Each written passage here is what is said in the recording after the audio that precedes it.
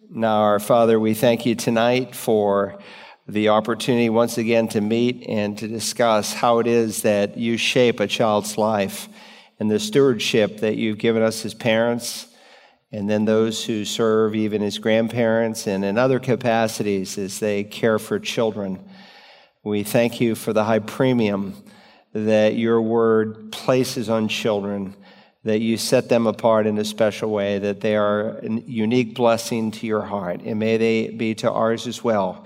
And so tonight we ask, as we open your word, that our hearts would be open to the truth that is found here, that we might rightly divide it in our minds and hearts, and then exercise it in our homes where we are ministering to these children. Thank you for the great gift that they are. Now help me tonight, Father, and guide my thoughts and my words, and I ask it now in Jesus' name. Amen.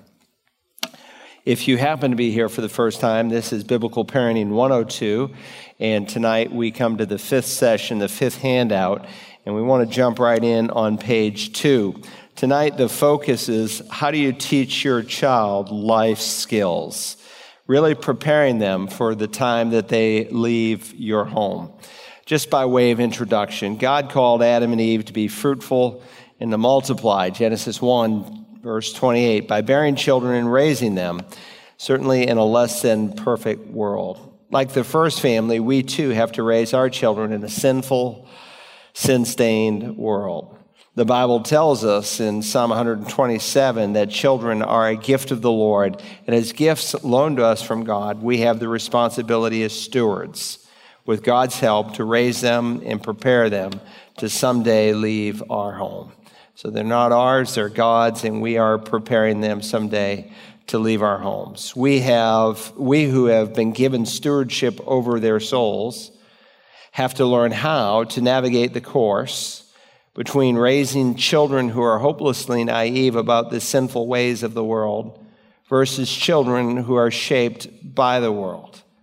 So those are the kind of the boundaries, and how do we navigate those two extremes? Point 3, they will be shaped by the world, either by a poor example given through their parents or by a failure by the parents to guard their children from evil. So we can fall and contribute to worldliness if we are negligent in protecting them, or if we are giving them a very poor example to follow. We are called to protect our children while at the same time instructing them as to how they can exist and thrive in this fallen world. So we can't ignore the world around us. We have to teach them how to face this world. We want to be able to prepare our children to live in this world such that when they leave home, they are not in total ignorance over the way the world works. And that's part of the preparation process. They need to know how they can guard their own hearts from evil, and hopefully we have set that example, while at the same time knowing how to function as good representatives of Christ.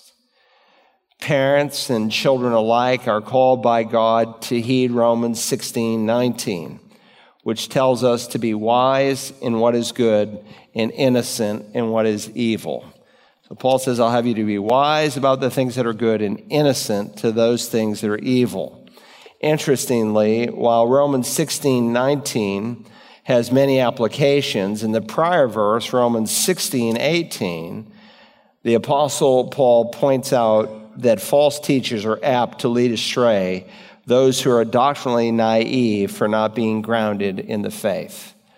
I carried a bunch of books here, but I left my Bible. But this is a Bible that I am going to suggest among many. And this happens to be the New King James Version, if you wonder what I'm reading from tonight. But let me just read Romans 16.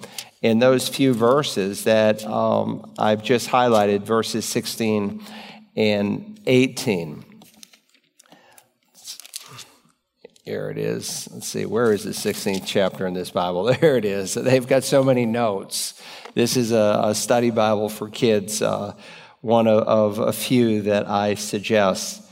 Paul the Apostle writes, "For those who are such talking about people that we should avoid. In fact, let me back it up a verse. Now I urge you, brethren, note those who cause divisions and offenses contrary to the doctrine which you learned, and avoid them.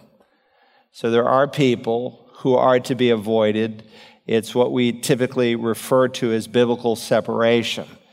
And there are a number of passages through the New Testament where we don't separate on secondary issues that are not a test of fellowship. Sometimes Christians get bent out of shape over all kinds of just small things. And they ride that horse and they create division, and it has very little to do with godliness and our sanctification process. But there are some issues that do, and some issues that deal with our salvation process. And so when there are teachers who come into the church or individuals who come into the church that are teaching error, they are to be avoided.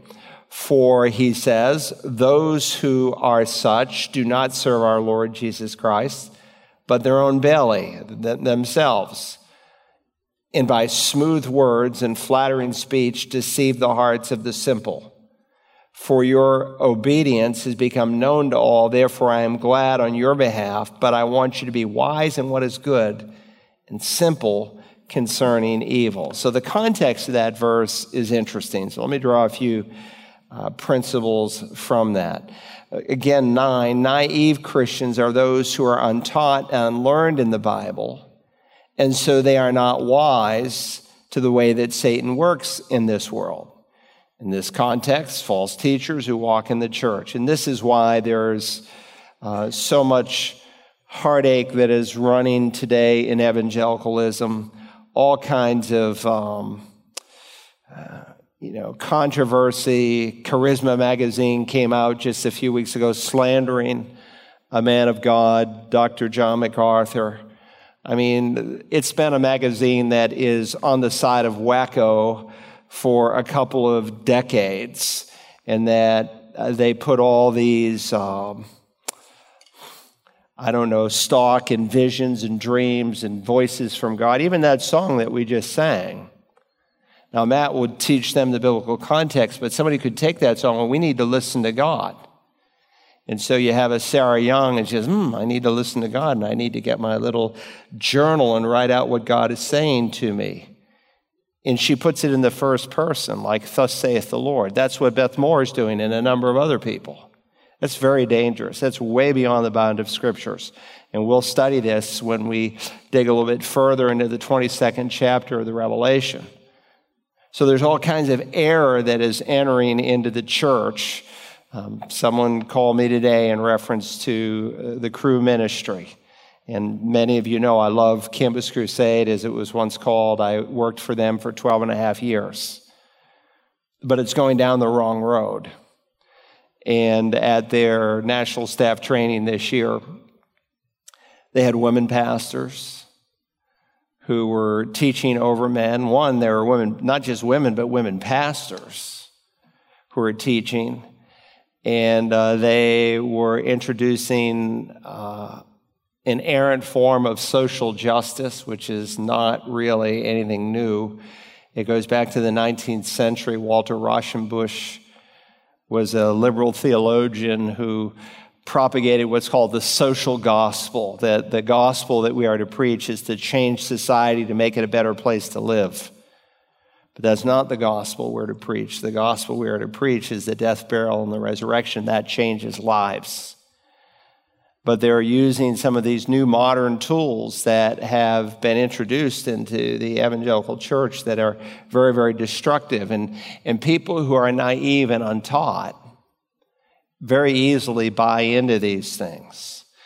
And so naive Christians are those who are untaught and unlearned in the Bible, and so they are not wise to the way that Satan works in this world. For this reason, Paul is exhorting the church in Rome to guard themselves from false Christians who have as their aim to lead people astray. That's their ministry, to lead people astray. Paul exhorts us to be innocent as to what is evil, which means we do not have to study, of course, every false doctrine to walk in the truth. So we need to be wise. We need to be wise in truth, the scripture, in sound doctrine, which is the context of the verse, so that we're not carried away by evil. Very similar argument, by the way, in 1 Corinthians 15:33. And again, there are secondary applications that are legitimate, but Paul said, do not be deceived, bad company corrupts good morals. That is a legitimate biblical principle that you would want to help your children to understand, that their friends will shape them. And that's something that runs all the way through Proverbs. But contextually, in 1 Corinthians 15:33, it's almost identical here to Romans. He's dealing with false teachers who have come into the church, and they are going to corrupt good people unless folks are standing guard. Turn the page. We're going to bring this down to the family and the home. At the same time as it is necessary, number 12, to be wise into what is good, specifically the teaching which you learned. That's what he's just referencing, in order to keep from error. Likewise, we do not want our children, from a lack of instruction on the things that are right and true, to then be naive as to how the world works.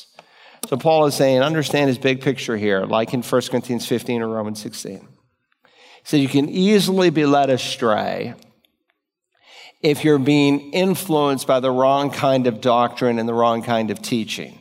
So I want you to be bright, wise, intelligent as to the things that are good, meaning sound, healthy doctrine, and innocent to the things that are wrong, evil, faulty doctrine.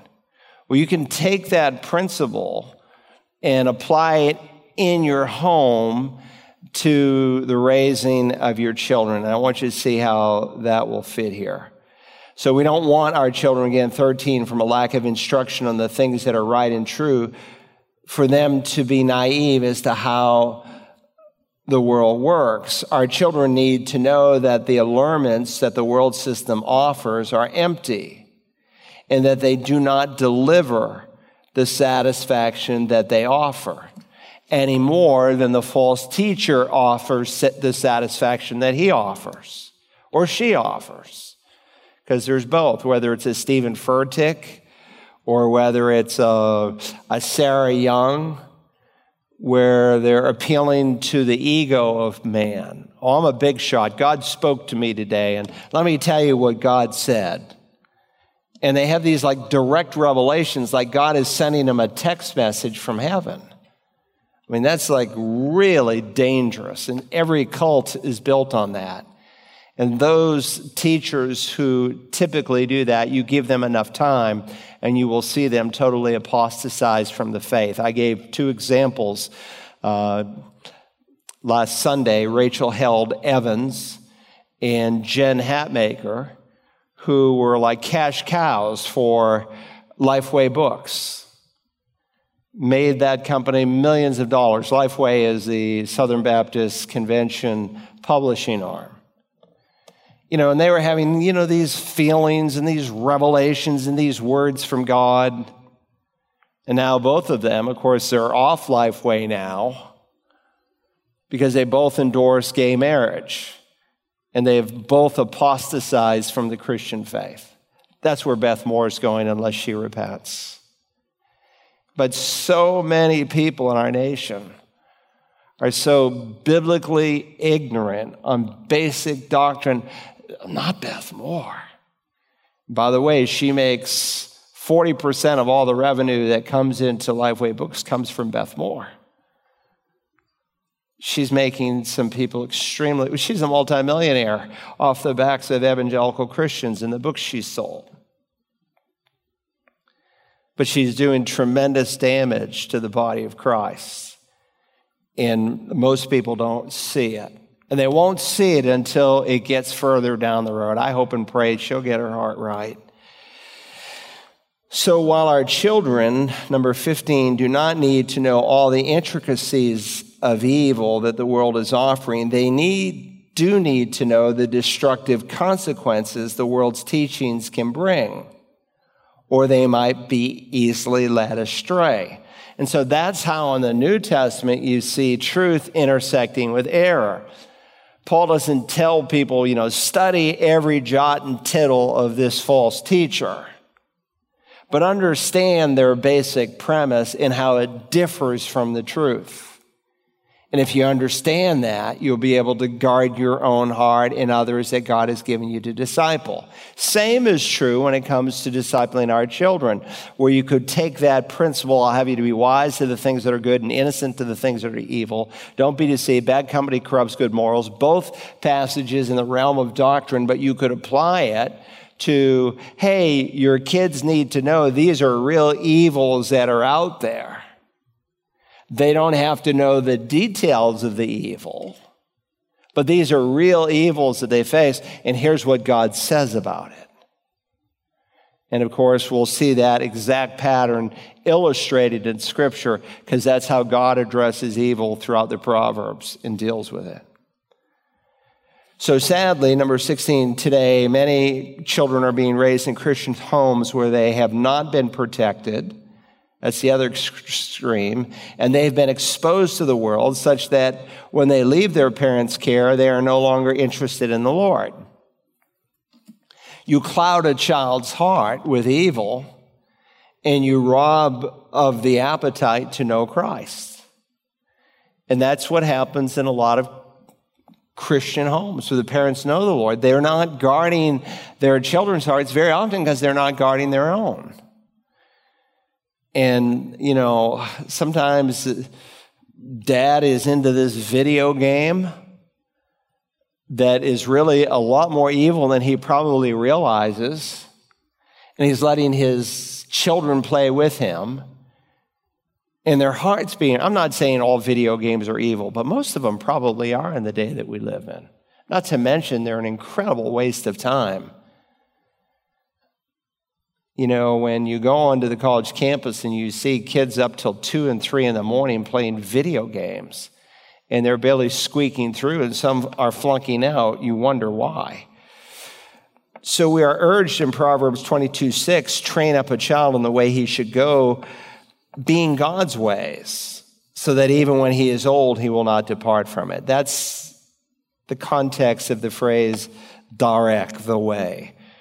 It's used throughout Proverbs to contrast the way of the righteous with the way of the fool or the way of the sluggard. It has nothing to do with train up a child in his, psychological bent. It has nothing to do with that. That's just sheer folly, as that's been taught for the last 25 years in many of our churches. In fact, just in reading and studying Proverbs, we can learn the balance of how to walk the center line between total naivete and abject worldliness. Throughout Proverbs, the father teaches his son or daughter the positive steps to take in order to keep one's heart on center, as they are instructed from the consequences suffered from the poor choices of both the fool and the scoffer. So throughout Proverbs, God looks at the fool, defines him for us. He looks at the scoffer, defines him for us, looks at his behavior, looks at the consequences. So you're taking without exploring the evil. In other words, God can address sinful issues, but never in a deviant way, always in a holy way. So if he speaks about adultery, he does it in a way without having to give the details. But he helps us to see the consequences and the price that's paid. Our challenge as parents is to navigate between the extremes of our day so that with Christ's help, we will find his grace sufficient to direct our children. And that's what we need. We need God's grace because we can't do it on our own. Philippians 4, I can do all things through him who strengthens me. We are called to warn our children about the pitfalls of Satan so that when they leave our homes, they are not totally overwhelmed by the evil around them. And so, like Daniel and his companions, they can live well in an evil world. Look, there are opportunities all the time where your kids hear about, oh, Joey's dad just left his mom, or so-and-so is into drugs right now, or this happened to such and such happened to, and you just take those things that they are going to hear about and you relate that to the principle of God's word. Well, what does God say about that? And how do you suppose they ever got to that point? How do you suppose that Joe ever left Mary? Did he just one day decide, I'm going to leave Mary? What would God say, kids? How did he get to that point? And you begin to teach them the way of righteousness from the principle of God's word, so they're wise in what is good and innocent in what is evil. So in this session, we're going to examine how we, as parents, can give our children the needed life skills as patterned in the Bible to stand strong. We will examine critical life skills as they relate to sound doctrine, having a work ethic, the handling of finances, in their ministry, both when the church is gathered and the church is scattered. Because really that boils our ministry. We're either in ministry when the church is together, or we're in ministry when we're scattered in our various respective places. All right, so first we're going to talk about teaching your child life skills in doctrine. The word doctrine, people say, well, doctrine divides. Well, it does. It divides truth from error, good from evil. And the word appears 45 times in the New Testament. Sometimes it's just translated teaching. Doctrine is teaching. And so someone called in on the Bible line recently, and they said, we went to a church, and they said that, well, we don't want to teach doctrine because we don't want to divide our body of Christians. I said, now, I don't know who said that, but if your pastor said it, he doesn't deserve to be a pastor. Because a pastor is supposed to teach sound doctrine. That's what's going to guard and protect the local church. So in the early years, you are training them in the Bible. You're training them in the Bible. Begin by using a children's Bible and Christian books. There's a lot of children's Bibles, some that are better than others. I have, I think, about 25 now that I own personally, and some of them are just horrendous. I have one where Moses is floating in a basket down the river as a little baby, laughing. That's what the text says. He was laughing. The Bible says he was crying. So some of them just aren't accurate. Some of them are so King James-ish in their language that a child can't understand it, but they can be wonderfully illustrated. And some of them are wonderfully illustrated, but they are not sound doctrinally. This, I still think, is one of the better of the children's Bibles. Now, there's a lot by this title, the Picture Bible. You'd probably find 15 different publishers. This is the one that is put out by David C. Cook Publications. And it looks kind of like a comic book fashion. And what it does is it takes some of the major Bible stories and summarizes them in a few pages. And each section, like this is Death of a King, and it tells you that this is coming from 1 Kings chapter 1 through chapter 5. So it tells you the section of Scripture that it's covering.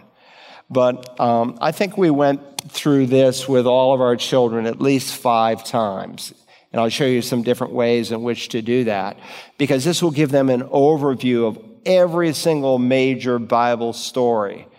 And one of my sons who went to Liberty University told me, he said, Dad, I was kind of surprised that a lot of the kids that were in my classes who were raised in Christian homes, when a professor referenced a Bible story, they didn't know what he was speaking of. And he said, when we went through the Picture Bible, he said, I learned the major Bible stories in more than one way, and we'll talk about that. So if you begin to teach your children the Bible consistently from the earliest days, they will see how God addresses sin in a frank way. You're just going to see it all the way through Scripture, because that's the problem of man. It's a sin problem. While it is wrong and unnecessary to expose our children to blatant sin in order to introduce them to the pitfalls of sin, we can simply read the Bible and they will see sin described with its consequences.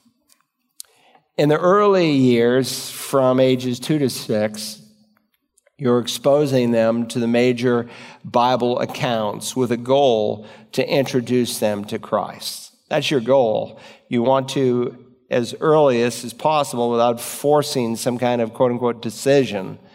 It has to come from God. But it's much like 2 Timothy 3:15. From your childhood, you knew the Scriptures, Paul reminded Timothy, because of his godly grandmother and mother. In the middle years, you're helping them to train themselves in the Bible. So you're stepping it up a little bit. At first, you're reading the Bible to them. Maybe you're reading Christian books.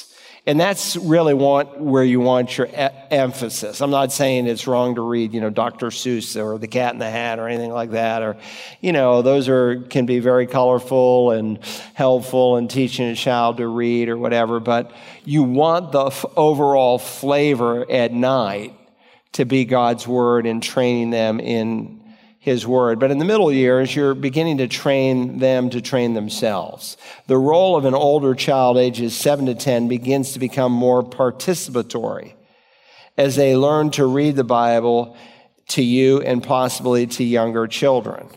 So there might have been a time like in our home, well, I know there was, where I said, okay, Jordan, tonight, I want you to read to Grace Anna this section from the kids' Bible. So one, he's developing his reading skills, but two, it's being embedded in his heart, in that he's not just listening, he's reading the text. So that's one thing that you can do. By these ages, the children's Bible you may use is now being complemented with a real Bible where they read the full text. So sometimes when we had 5 children, and so they're obviously different ages. So if you're reading to a 4-year-old from a section in the children's Bible, just say David and Goliath, which I didn't know who David, when I became a Christian at 18, I said, yeah, I know who David and Goliath is. It's this cartoon character, and the kid's got a dog, and that's really what I thought David and Goliath was. I had no earthly idea that there was actually a biblical character, a shepherd boy who became a great king of Israel, who fought a real giant, 9 feet 6 inches tall, and confronted him there in the Valley of Elah. So what we would do is we'd say, okay, now in the real Bible, it's indexed here, and it says, well, this particular Bible account, the prodigal son, we're told it comes from Luke 15, verses 20 to 32. So we're going to read it first out of the children's Bible, and then, Jeremy, I want you to read it out of the real Bible, and let's see what details we could pick up out of the real Bible that we didn't get out of the children's Bible, which is a summary. And again, you're building on their knowledge of Scripture, and not just knowledge, but two, you're teaching and training with a view towards application. So in the early years, 2 to 6, you're exposing them, but in these years, you're training them to train themselves.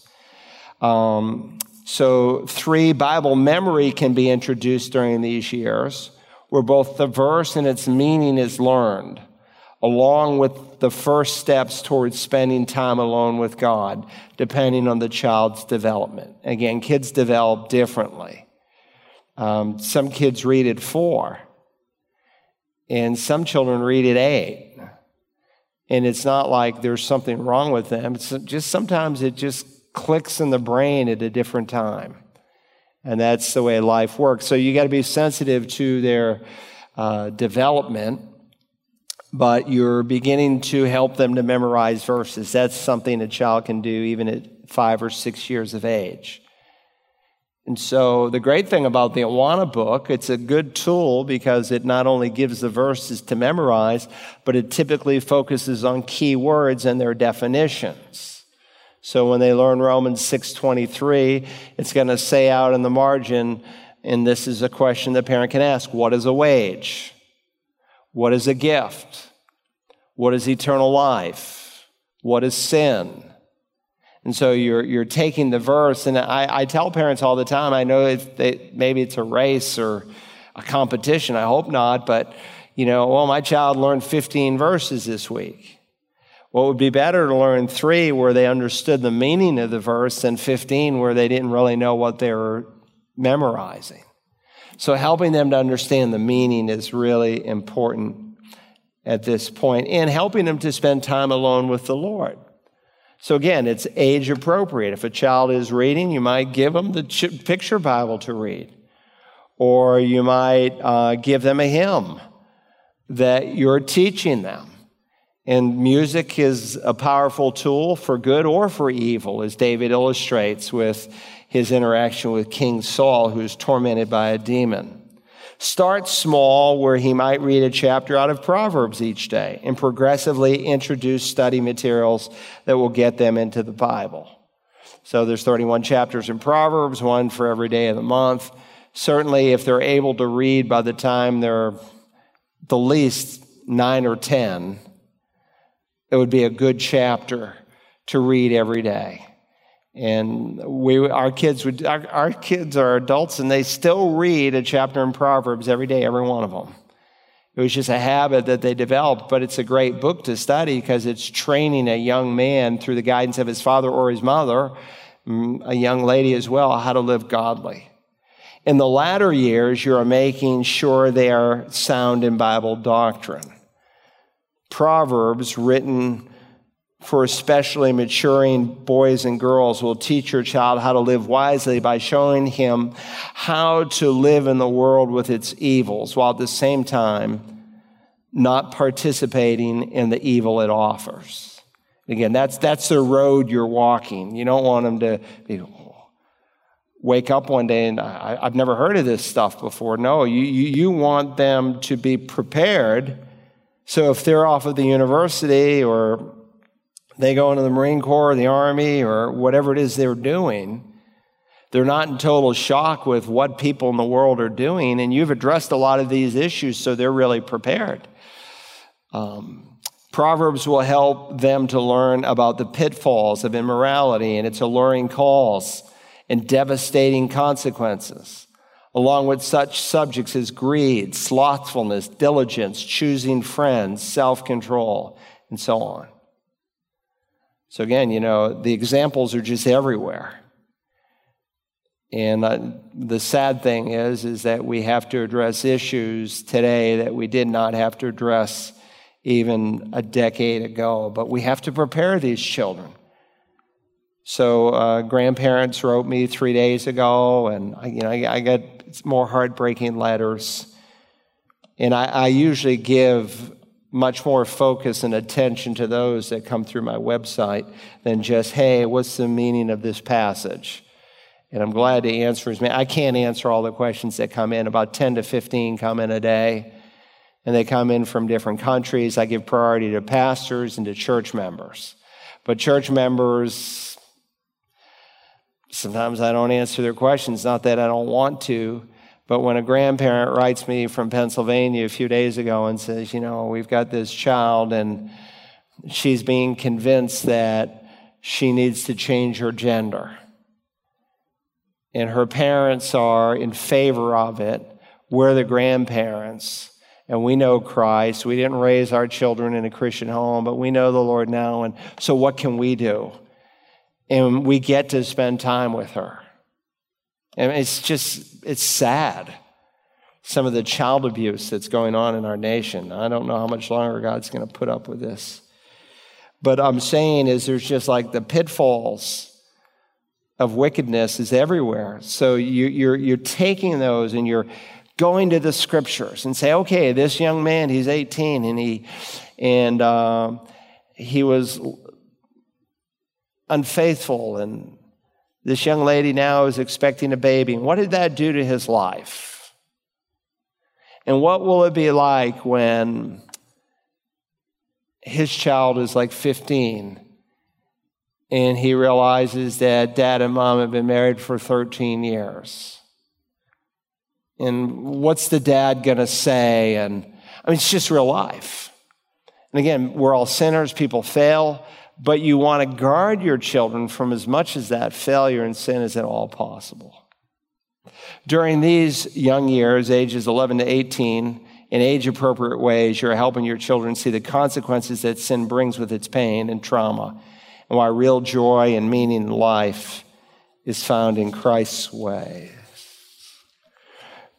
During these years, you're building a solid doctrinal foundation through whatever tools God may give you to accomplish this. So here's a few things. Like, this is a series done actually originally in the 1950s. Dr. Bill Bright, he's in heaven now, very godly man.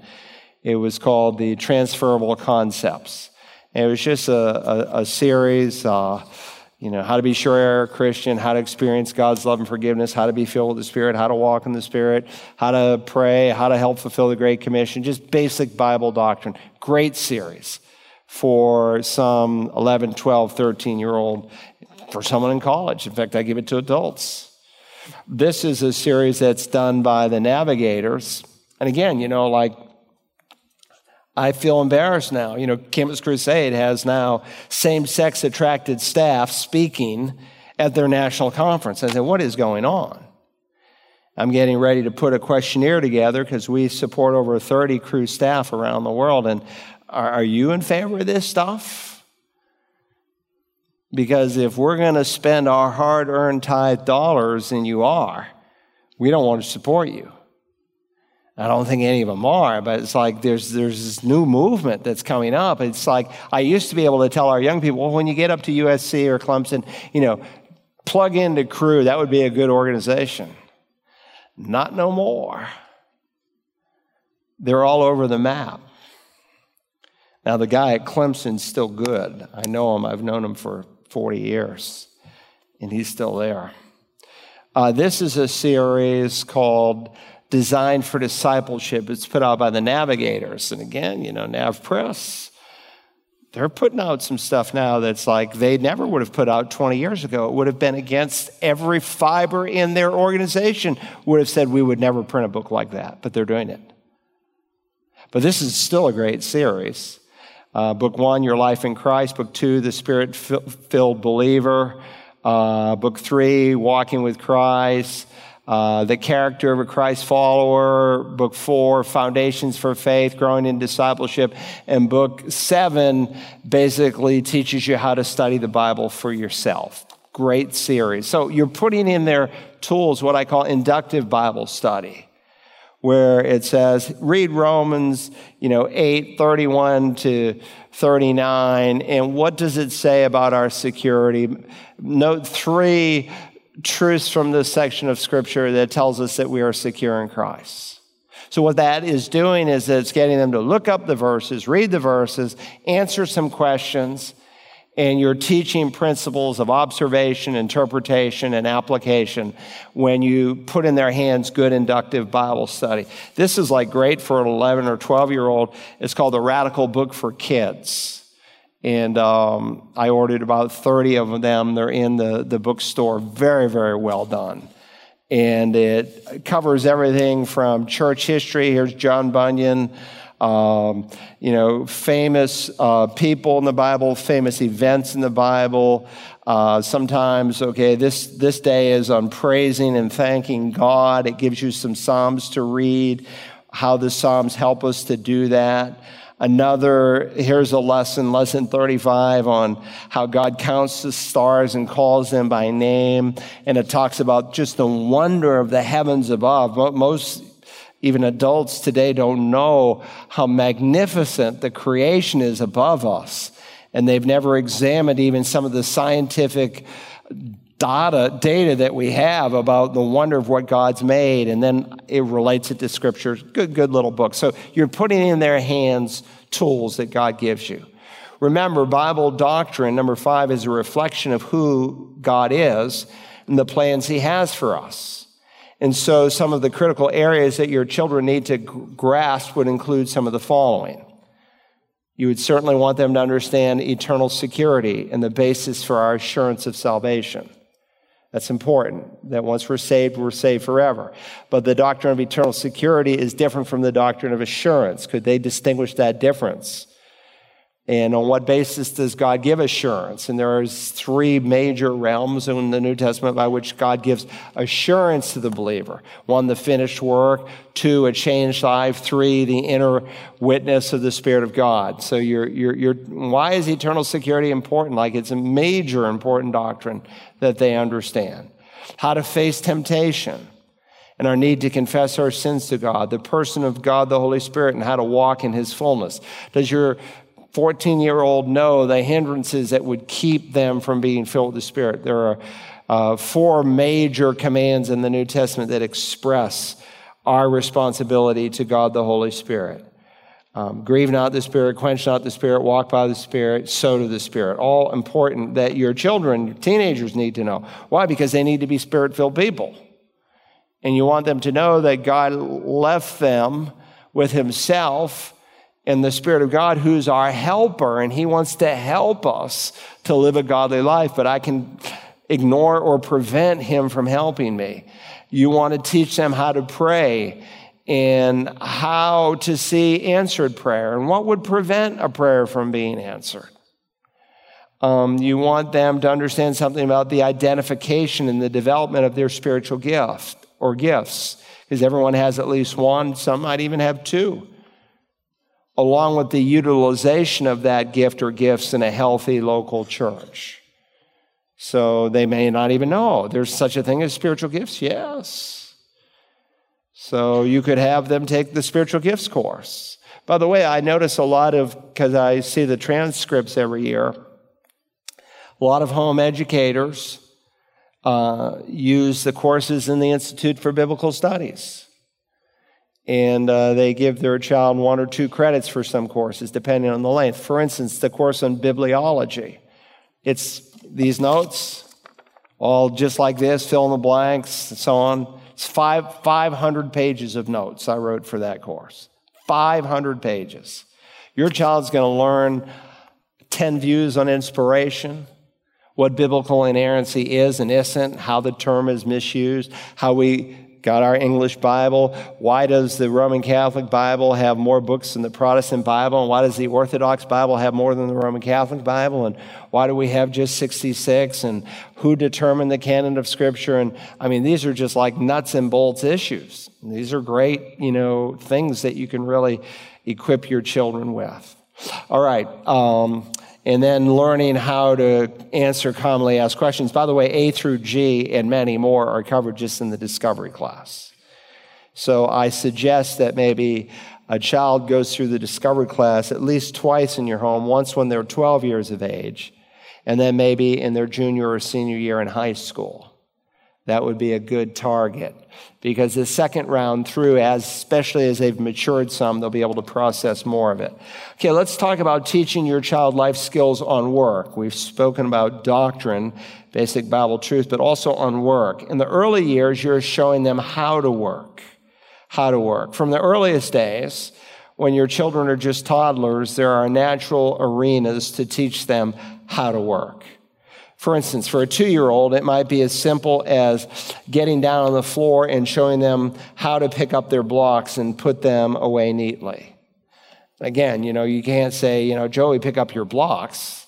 Joey will probably start throwing them around the room.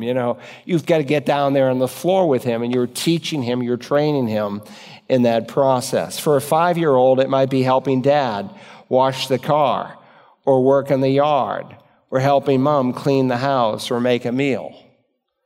You say they can work in the yard at 5? Sure. Why not? When we lived in Texas, my son Jordan was 5.5 when he started the process, and Jeremy was about 7. They're 22 months apart.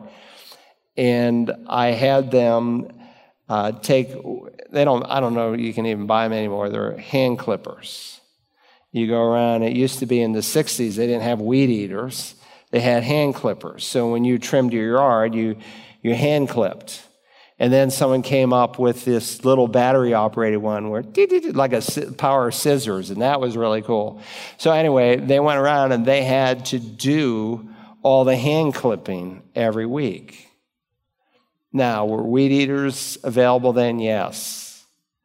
And but it was a good exercise. And they'd come in and their faces were bright red from that Texas sun, and they were in a full sweat. And sometimes they'd say, okay, get a drink, but come on, we're going back out. We're not done. We got to finish. And the job's not done, I always tell them, until the tools are put up. My son, Jordan, now, he's the vice president for finance for Home Depot, and the CEO, or the CFO of Home Depot, she was there for her last day, and she gathered all the VPs together and said, I thought maybe I wouldn't come in today, but Jordan always told me that his dad said the job's not done until the tools are put up. And then she went on to say, I'm here to, close out a few things. So you're teaching them how to work. Kids don't know how to do that. Kids only know how to be entertained, it seems. The culture's value system today is teaching a new generation that work should be avoided and entertaining oneself should be prioritized. Therefore, it is essential early on that we teach our children the value of work. Our God is a working God who completed his work on day 7, and even before sin entered into the world, Adam was given the job to cultivate and keep the garden and to name the animals. Occasionally you'll hear someone in ignorance say, I even heard a pastor once say, well, work is a curse. No, work is not the curse. Adam was given work before the fall happened. The nature of work changed because of sin, but work is not a curse, and we'll work in heaven. 7, it is a mistaken, 6, we should teach even the youngest in our home of the pleasure that a job well done can bring and how our work can glorify God. And there is a pleasure when, they complete a work and say, man, that's such a great job you did. Look at that. Let's stand back and see what we've just accomplished. Whatever you do all for the glory of God. Number 7, it is a mistaken notion that considers work as a punishment for Adam and Eve's sin, because before the fall, God announced that man was to subdue and have dominion over all the earth. The culture will teach us that our goal is to retire and to be done with work, which may seem idyllic to some. However, God never intended for man to be at his leisure with nothing to do. Now, I know, obviously, some companies or whatever, mandatory retirement or this or that, but God doesn't want his people to retire. You work as long as you are able. Now, your job description may change, and we have some people who volunteer around here because they are, quote unquote, retired, and they're able to refocus and refire their life with more direct work in the kingdom of God, and that's huge. But God never calls us to move to Florida and play shuffleboard. What do? I fish for a living. Oh, wonderful. That's really meaningful. You're making a great impact in the kingdom, unless I have a ministry of fishing, and I bring out a different man every week, and I share the gospel with them. And see, that's a different focus. So from the start, we want to teach our children that work is a good thing. In the middle years, you're helping your child to take on their own work. I didn't skip anything, did I?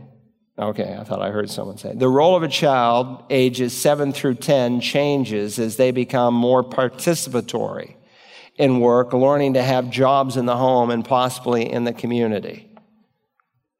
So like when I became the pastor of this church, the elders had just bought a piece of land just before I came. We had $10 paid off the note. It was just about all interest we were paying at the time. And I said, wish you'd waited. It's just not a good piece of land. And they didn't believe me until later on they believed me. Anyway, we had this little building across the street. Where this new apartment complex is going on? That was our land. And way in the back, there was a house. So out of my own pocket, I paid Jeremy and Jordan $5 a week to come and clean that building. And they vacuumed and they emptied the waste baskets and they cleaned the bathrooms and they were earning some money. And I was teaching them how to work and to be responsible, such that when they were 8 and 10 respectively, a local farmer, we heard he was harvesting strawberries and needed some help. So I said, well, let's go up there. Maybe you guys could work for him. And we brought him up there, and he says, no, I don't do daycare here, man. I mean, he was serious. And I said, look, I get it. I'm not here to drop off my kids for daycare. They're going to work, and they'll work for free the first day. And if you have to deal with them where they're disobedient or distracted or anything else, I said, you can fire them, and it doesn't cost you a penny. So I hung around for about an hour, watched them. It was my day off, and they came back at the end of the day, of course, hot, sweaty, tired. They put in about 7 hours. And that farmer said, those kids work as good as a bunch of adults. Of course, one of the sons ended up marrying the farmer's daughter that went okay. And we ended up, by God's grace, leading that farmer and his wife to Christ. So there's more to it than we realized at the point. So they should first learn to work in and around the home with increased responsibility in the amount of work that they can take on, including cleaning inside the home and helping to maintain the outside of the home. During these years, they should experience the joy of weariness work brings, learning to toil and to sweat without quitting. If you don't teach your child how to sweat, you've really left a huge deficit in their life. They need to know when I'm tired and I want to quit, well, here's a sip of water, but the job's not done. And we're going to suck it up and keep on going. We need to help them to do that, because I don't care what they do in life, whether it's manual labor or if they're an accountant or whatever, they need to be able to translate self-discipline and denial of that I want to quit to keep on going. Each family must decide for themselves what tasks are to be done just because they are a member of the household, and then what jobs might be considered above and beyond the call of duty where they can earn money. So like with our kids, we had a chart, and there were certain bathrooms that needed to be cleaned every week, and rugs that needed to be vacuumed, and so on and so forth. And they just did that as a family member. But then there were some things that were above and beyond the call of duty. Now, my boys would always help me wash the cars, but if they wanted to wax the car, I'd pay them for it. That was above and beyond the call of duty. So you've got to decide what that might look like in your home. During these middle years, you are deepening a child's theology of work, showing them work is not an evil to be avoided, but that God has ordained it because it is good and an honorable part of our testimony with the world. Paul writes, he who steals must steal no longer, but rather he must labor, performing with his own hands what is good, so that he will have something to share with one who has need. Make it your ambition, he tells the church at Thessalonica, to lead a quiet life and to attend to your own business and work with your hands, just as we commanded you, so that you will behave properly towards outsiders and not be in any need. So during the middle years, young men and women need to learn that God has commanded that a person who will not work should not eat, so much so that such a one is not worthy of the fellowship of the saved. Paul says, for even when we were with you, we used to give this order, if anyone is not willing to work, then he is not to eat either. Keep reading, for we hear that among you some are leading, he says, an undisciplined life, doing no work at all, but acting like busybodies. As such persons we command and exhort in the Lord Jesus to work in quiet fashion and to eat their own bread. Now, we're not talking about a man who can't work. We help people like that all the time. We're talking about people who won't work, and there's a big difference. Some of you who are faithful to Wednesday nights know 2 years ago we disciplined one of our members because he wouldn't work. Not because he couldn't, because he wouldn't. And Paul says that is something that requires church discipline. If your children are reading Proverbs daily, they will soon learn that the sluggard is full of excuses and suffers for his laziness. Oh, there's a lion out on the road. Sure there is. He always comes up with an excuse. And that his behavior breeds evil. In the latter years, you're helping them to experience the full value of work. During these developing years, ages 11 to 18, you are preparing them to someday leave your home with a godly work ethic and the guidance and strength from God to establish their own way. More than anything else, a good example is important to children so that as they mature, they see everyone in the family works together, dividing the labor and sharing in the joys of its completion. Young teenagers must learn that idleness must not be tolerated, be it with yard work, some home project, or a part-time job. During these foundational years, the teenager should have some kind of an ongoing job that produces income so as to be able to enjoy the blessing of giving, the necessity of saving, and the joy of acquiring. When our children were real young in Texas, they had an oatmeal cookie business. And they kind of sold oatmeal cookies door to door, and things graduated with time. But you're ideally getting them to a point where they can either work for themselves. I was 8 years old, and it snowed out, and I knocked on Mrs. Cutting's door, and I said, Mrs. Cutting, can I shovel your walk? You want to shovel my walk? She said, there's so much snow here. It was a blizzard. We got hammered. It was like 2 feet of snow. And she said, the snow's almost taller than you are. I said, just let me try. And by the time I was 13, I had almost every house on the street. And we had this system, me and my brothers. And when it snowed, when I was 10, I started my mowing business. And I remember going to one lady's house. I said, I'll tell you what, I'll mow your lawn for free. I asked my dad, there was this old mower. I said, if I can get it running, will you let me use it? Sure. He said, I got to make sure you're going to do it safely, but yeah. And so I had a mowing business, and I said to this lady, I'll do it for free. And if you like my work and you want to hire me, I'll come back. And if you don't like my work, you don't have to hire me. And if you like my work and you still don't want to hire me, I'll do it for free. Will you let me try? And I found a few people who were just, and they let me do it. I remember the height of my lawn mowing business, I had 11 customers. And that was like a lot of money for a young kid. So you're teaching them how to earn their own money, how to save it, how to tithe it, and so forth. We got to keep going or we're not going to finish. What number are we on? C3? What number? I'm sorry. C5. During these years, thank you, young men and women are learning that employment is necessary to enjoying the pleasures of life.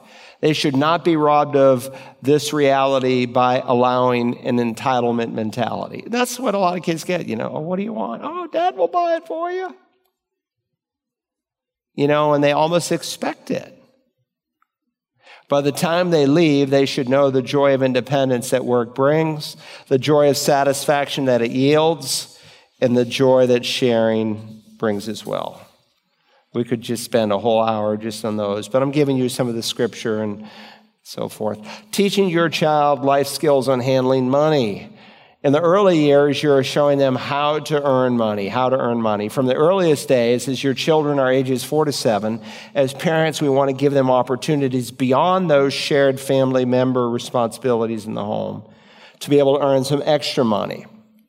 The expectations for the length of time and the quality of work performed during these young ages are, at this point, very low.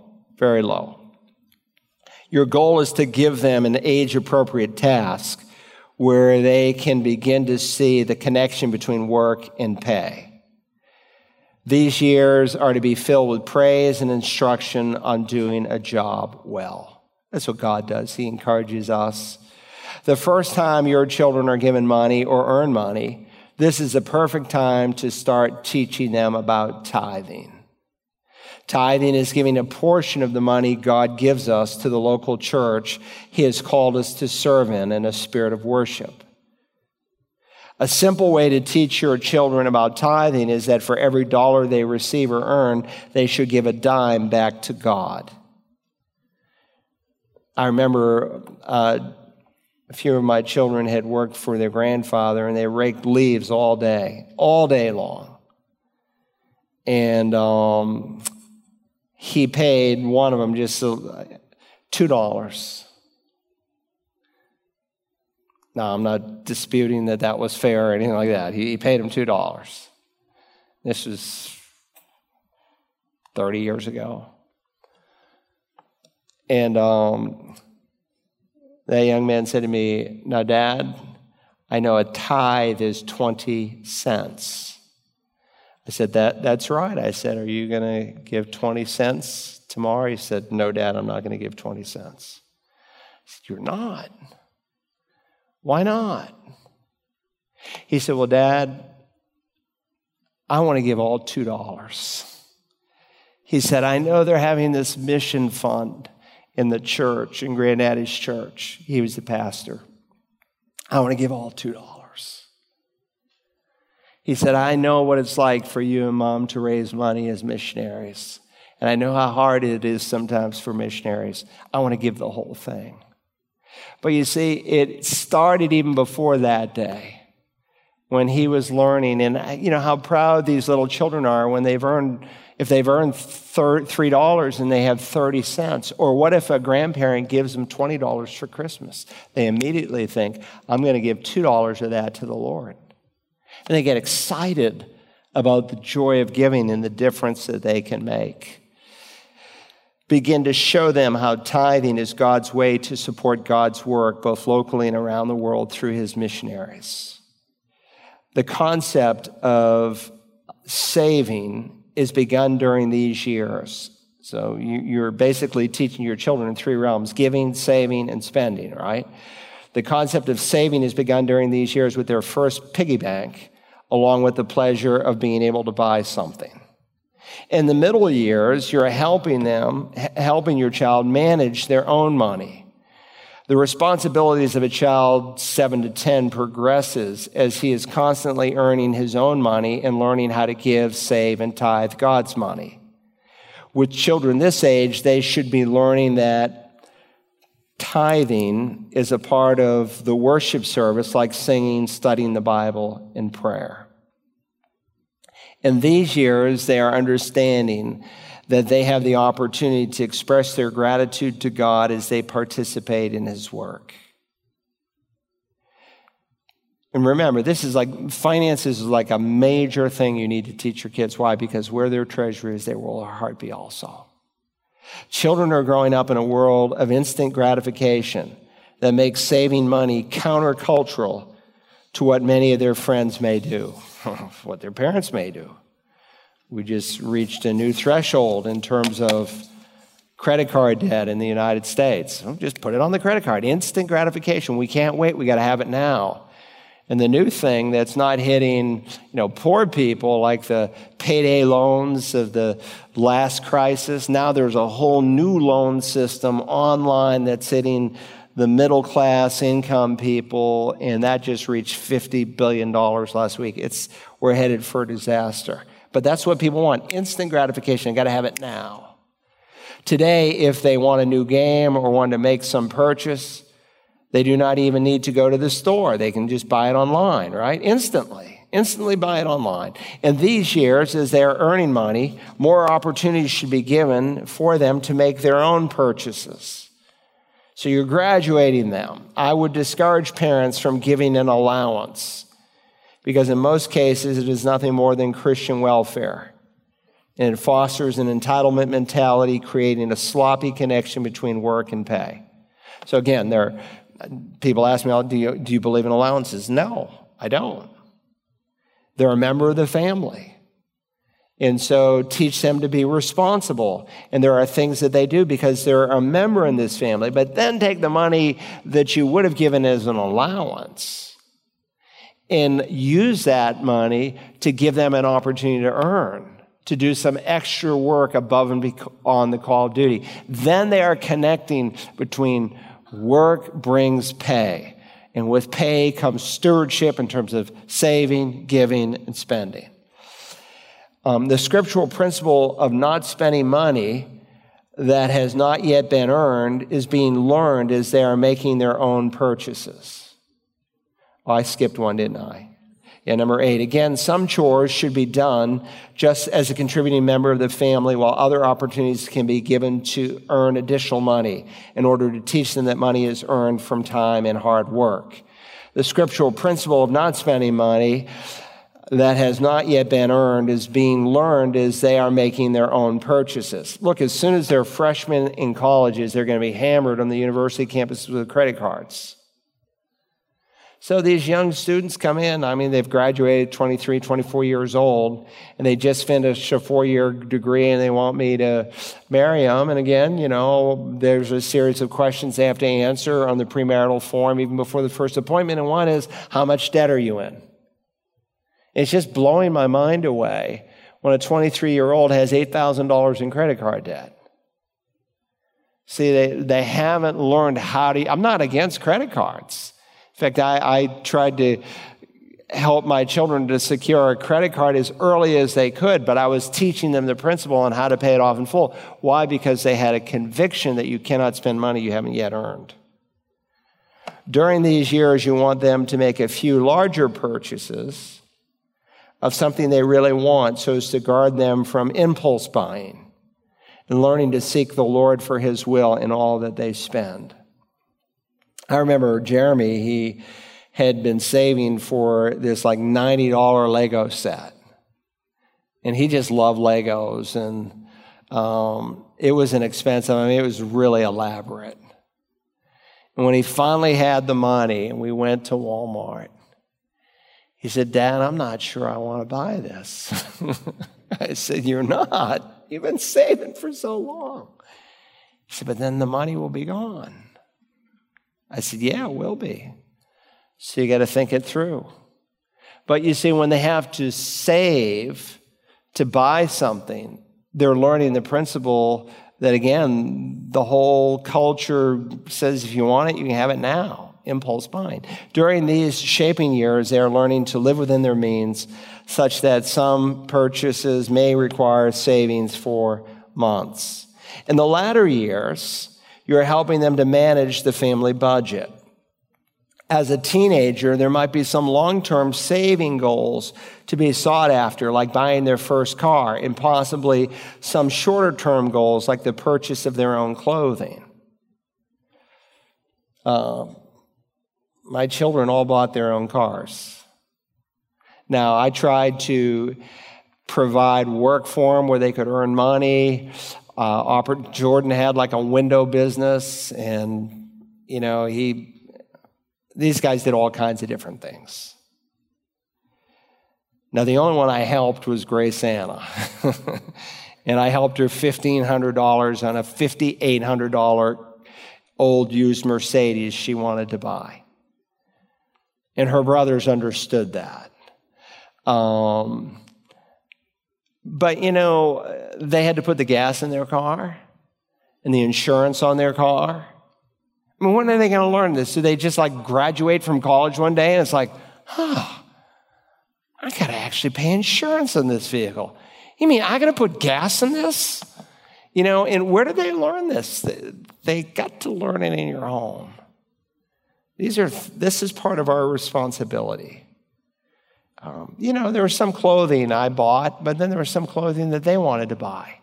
And that's okay. Now, my dad was maybe a lot more strict. Now, he was an ophthalmologist. He wasn't hurting for money. He was the lead ophthalmologist in all of New England. He made a ton of money. But he said, when you hit the 7th grade, you're buying your own clothing. Okay, I just thought that's what every family did. And of course, at Christmas, there would be added little blessings. But I bought my own cars. I had too many of them. I had 3 and 4 at a time. Now, don't be impressed. I bought my 1955 Buick Special for $125. But I had these different cars and, took care of them. But I was learning how to manage money.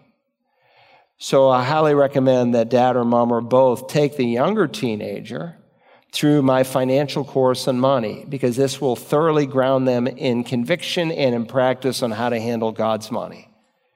During these, and by the way, all of my children went through that course twice. Why? Because I wanted them to really have it and to own it.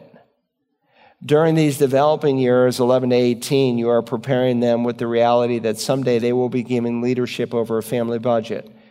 And so now is the time for them to make their first budget.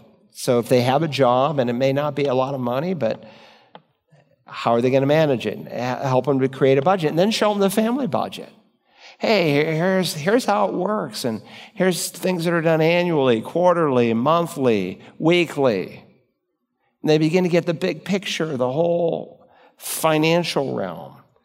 Introducing a young adult to the family budget and how bills need to be paid weekly, monthly, quarterly, and annually will be great training for your sons and daughters who will someday provide for their own. As they get to watch you manage the family budget, they will see how the Bible's principles of giving, saving, and spending are all brought together. So some other considerations on child training, if we had 3 or 4 more weeks. Teaching your child life skills in church service might include like finding a place of service at first with their parents. So mom teaches first graders and she has a child in there with them. Boy, they'll learn a lot. Finding a place of service independent of the parents. Finding a place of service for others they are influencing. Teaching your child some life skills in personal ministry. They should know how to invite someone to church. Know how to sow the gospel seed. Maybe help them to write their personal testimony. How to take a conversation and transition into spiritual things. Help them to know how to harvest gospel seed. Learning how to present the gospel to a peer. Learning how to invite someone to receive Christ. Even helping them to know how to begin basic follow-up. Learning how to invite someone to confess Christ in baptism. Learning how to encourage someone into a sound church. And then even, again, this almost another course, teaching your child life skills on family roles, knowing and valuing the role of a father. Well, what does God say a father is to be like and do, and what is his role? And the same for a mother. So, again, they just don't leave your home and, automatically they're adults. There's a training process behind it that we are to take up. Father, thank you that you've not left us clueless. You've given us your word that is indeed a lamp to our feet and a light to our path. I know any success that Audrey and I had, it was only by your sheer grace and mercy. And I'm so grateful for that. But thank you that even in the midst of things that we could have done better, that you work through our mistakes, even some families listening and who will later listen to this message online. Some who feel like they have failed terribly. Even if their children are grown, help them to teach others from their failure. But if they are still in the midst of this process, please remind each one listening that today is indeed the first day of the rest of our life. And we can't unscramble the past, but we can move forward from this day on. So help us to do it well. For the glory and honor of Jesus, we pray. Amen.